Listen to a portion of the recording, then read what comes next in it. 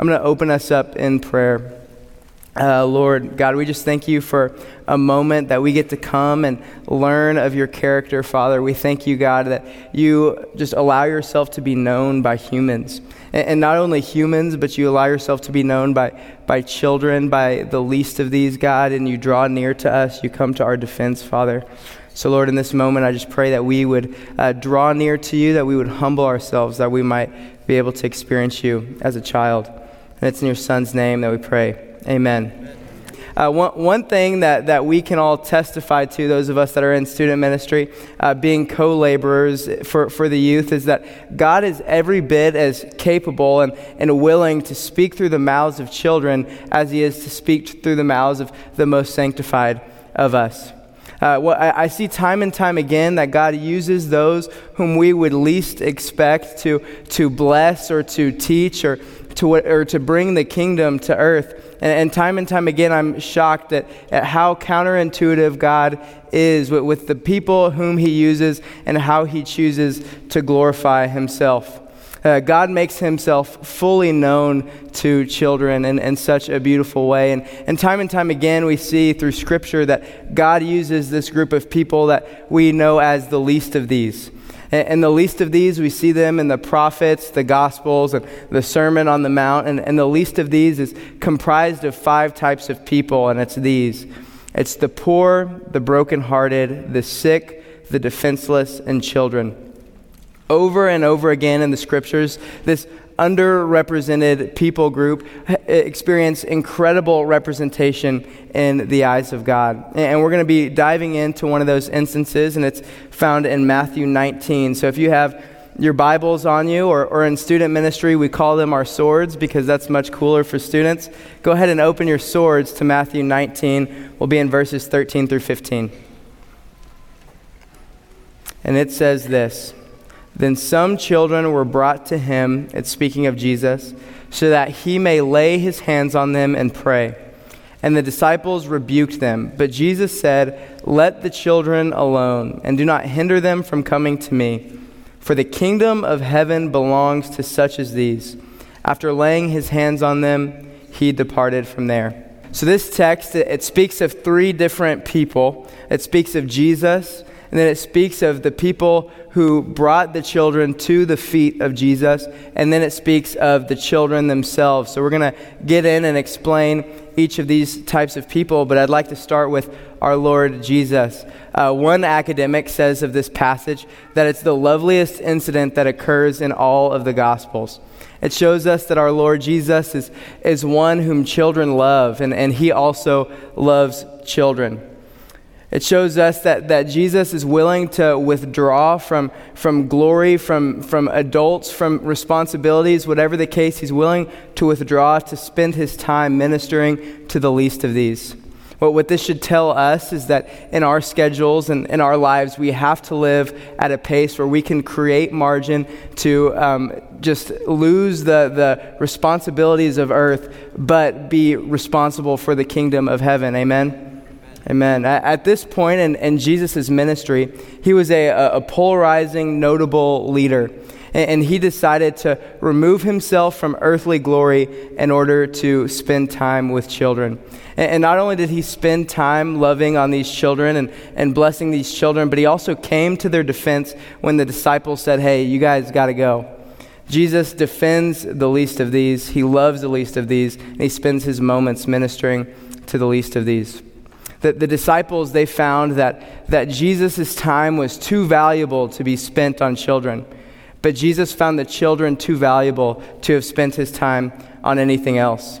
We're so convinced in our lives that the most important people in the room are the people that have the highest capacities to work hard, to get things done, to make decisions. They're the wealthiest, or they're the decision makers, or the most productive. But we're reminded time and time again through the Scriptures that the most important person to God is the person that's near to him, and it's the lowly.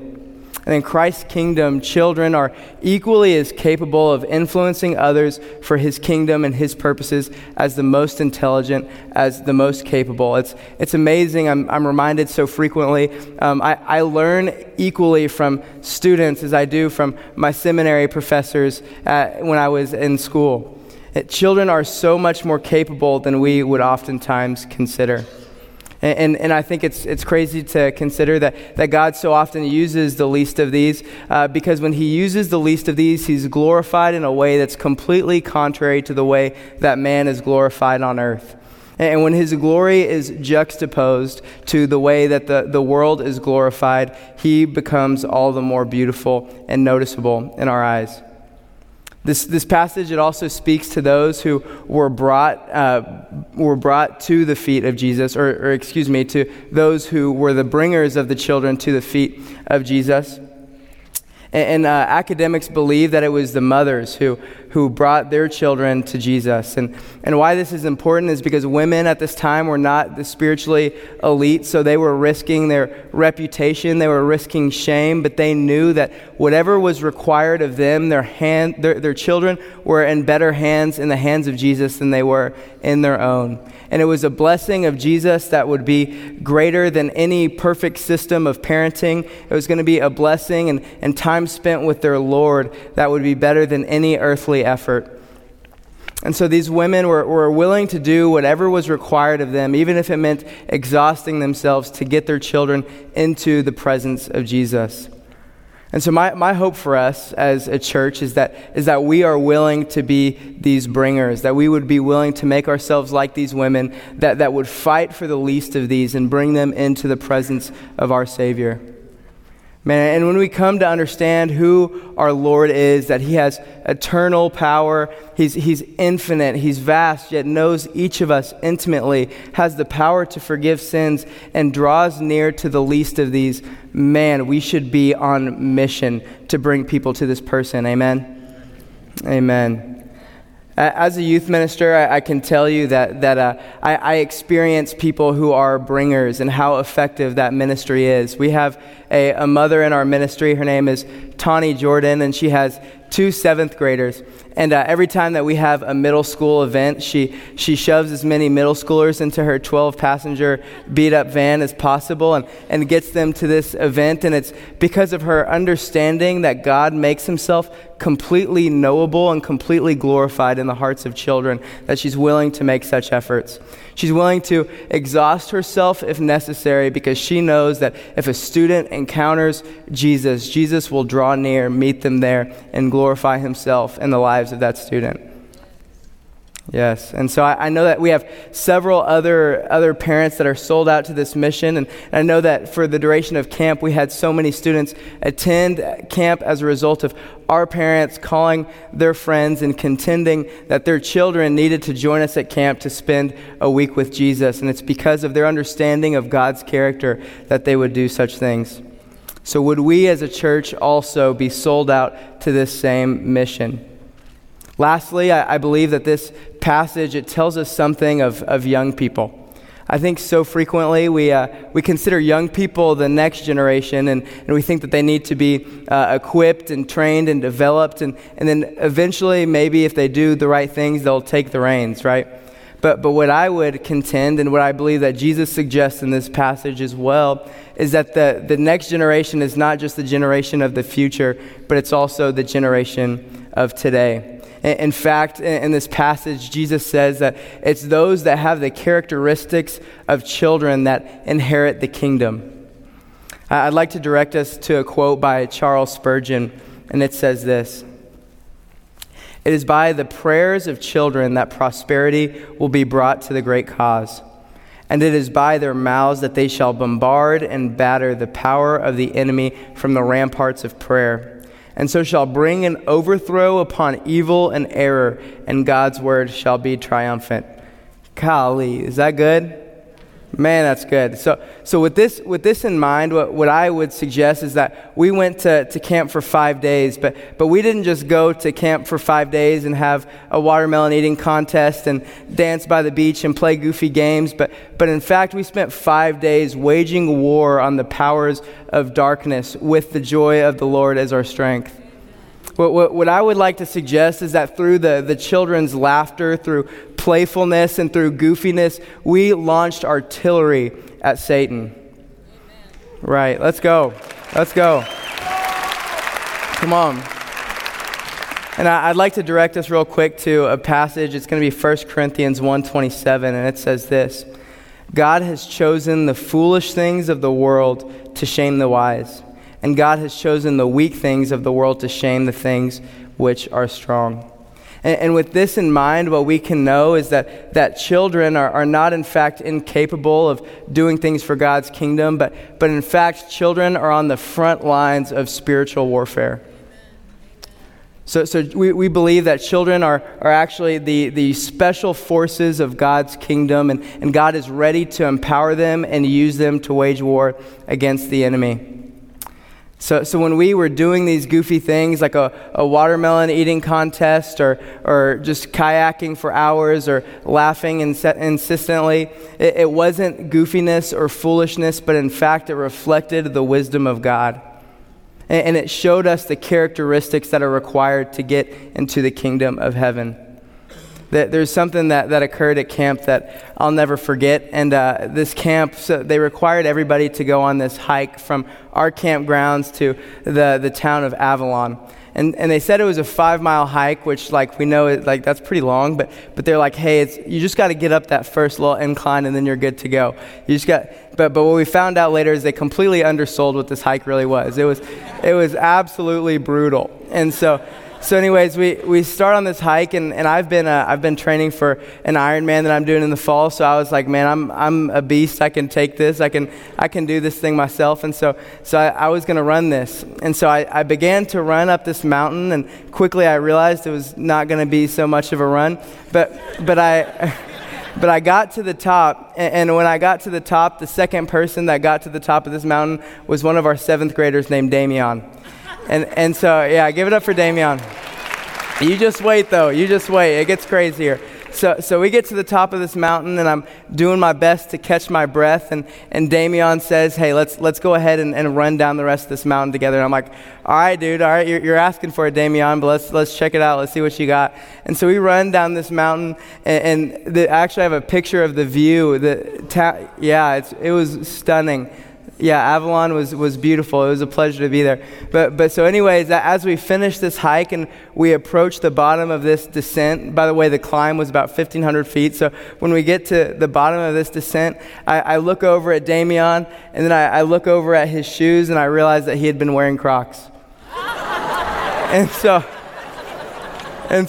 what this told me is and surely this is not a spiritual instance, but what it does remind me of is it reminds me of the capacity of children. That they are so much more capable than we are led to believe, and that they can influence God's kingdom if we would empower them. And they can wage war on the enemy if we would put them on the front lines. So church, I believe that we need to be in the business of training and equipping these children to become men and women of God. But what I also believe is that it can't be through thwarting their laughter. And it can't be through stopping their song. And in fact, I think many of us who are grown in the room, I think maybe you need to be restored to the ways of your childhood. I think so frequently we rely on our earthly capacities and capabilities and productivity and position and our ability to accumulate wealth. But here's the deal: in God's counterintuitive kingdom, none of those things matter. In fact, the only currency that's worth anything to the heart of God is the praises sung from his children's mouth for all of eternity. And the beautiful thing that I found at camp is that, man, we have some students that are rich in that currency. And they're willing to pay it to Jesus Christ for all of eternity. So are we those people? Are we willing to pay that price?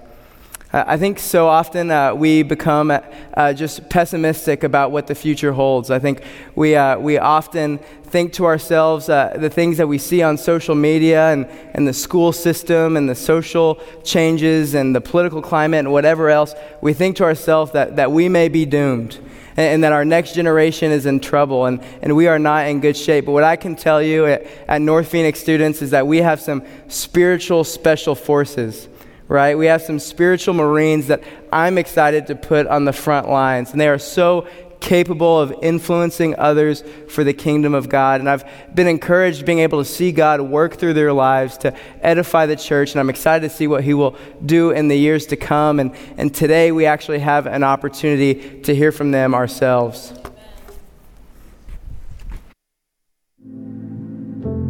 My name is Dan Patukang, and I'm 16 years old.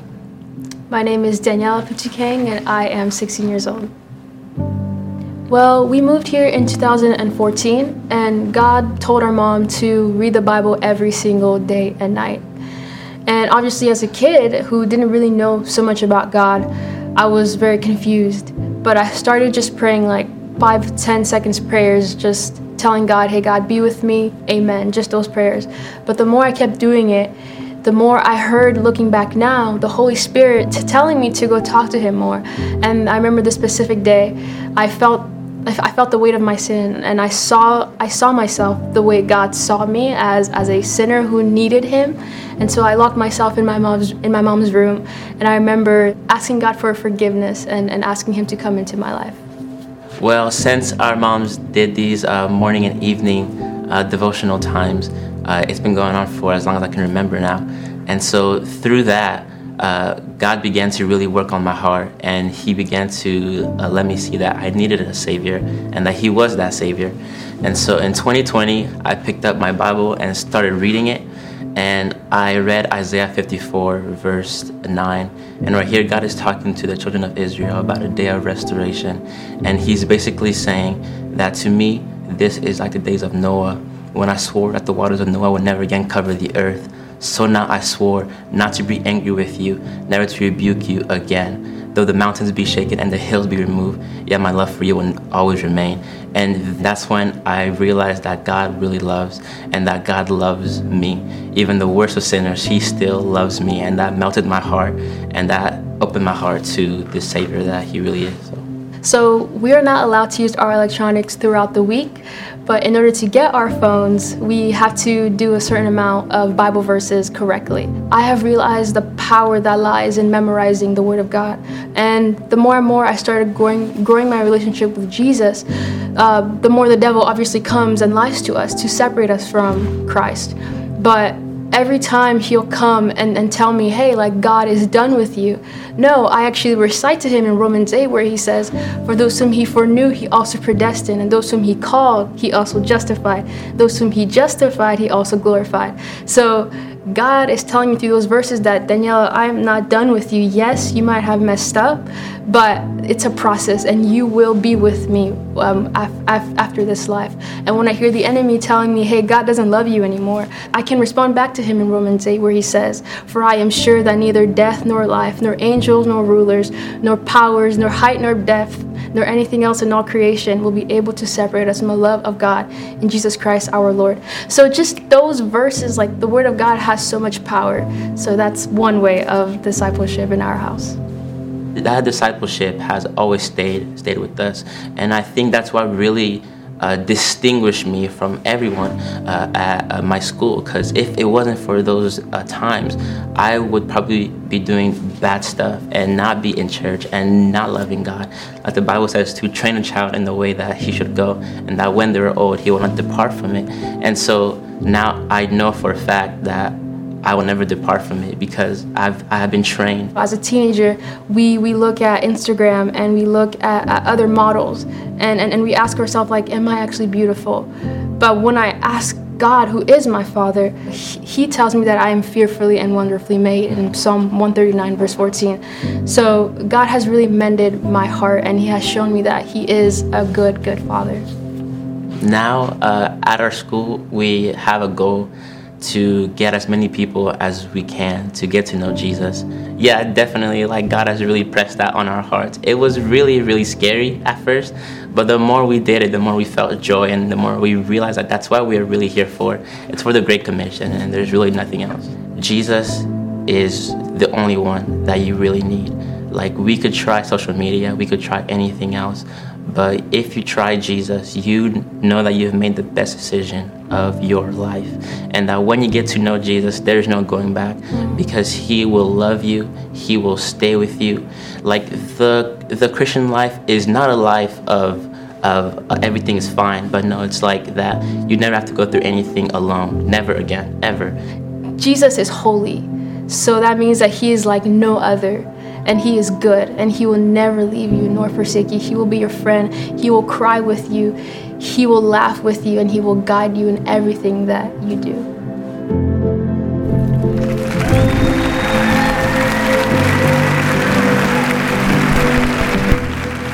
How incredible. Spiritual special forces, am I right? All right.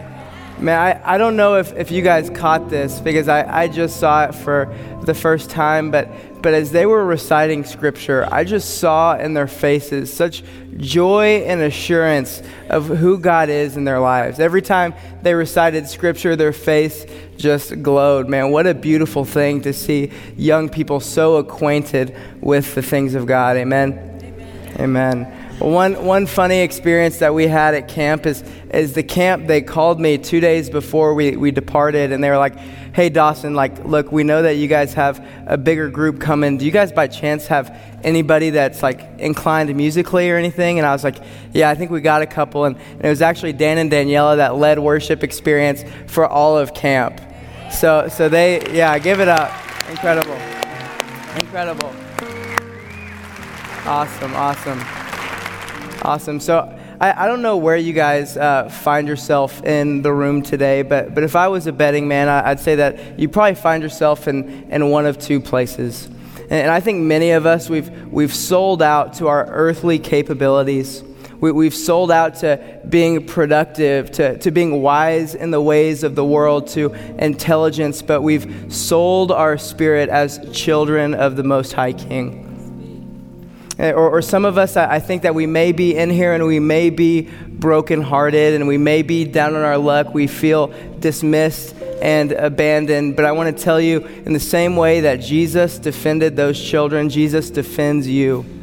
He defends the least of these. And so wherever you're at in the room, I would just ask, we're going to go into one more song of worship, and I would just ask that you survey your heart and figure out where you're at with God. Maybe you're one of those people in the room today, and you need to be reconciled and restored to the ways of your youth. That way you could see God as a father and be known to him as his son or daughter. Or maybe you're in the room and you just need a touch of his presence because you are down, dismissed, and abandoned, and God is here for that person too, ready to pick you up, ready to come to your defense. Man, we serve a good God. Amen. Amen. I'm going to go ahead and pray us into our time of worship. Dear Lord, God, we're just grateful for your character, who you are in our lives, Lord, that you don't think of any human as too small or incapable, but yet, God, you draw near to the least of these. Father, if there are any of us in here in a moment of need, Father, would you reveal yourself?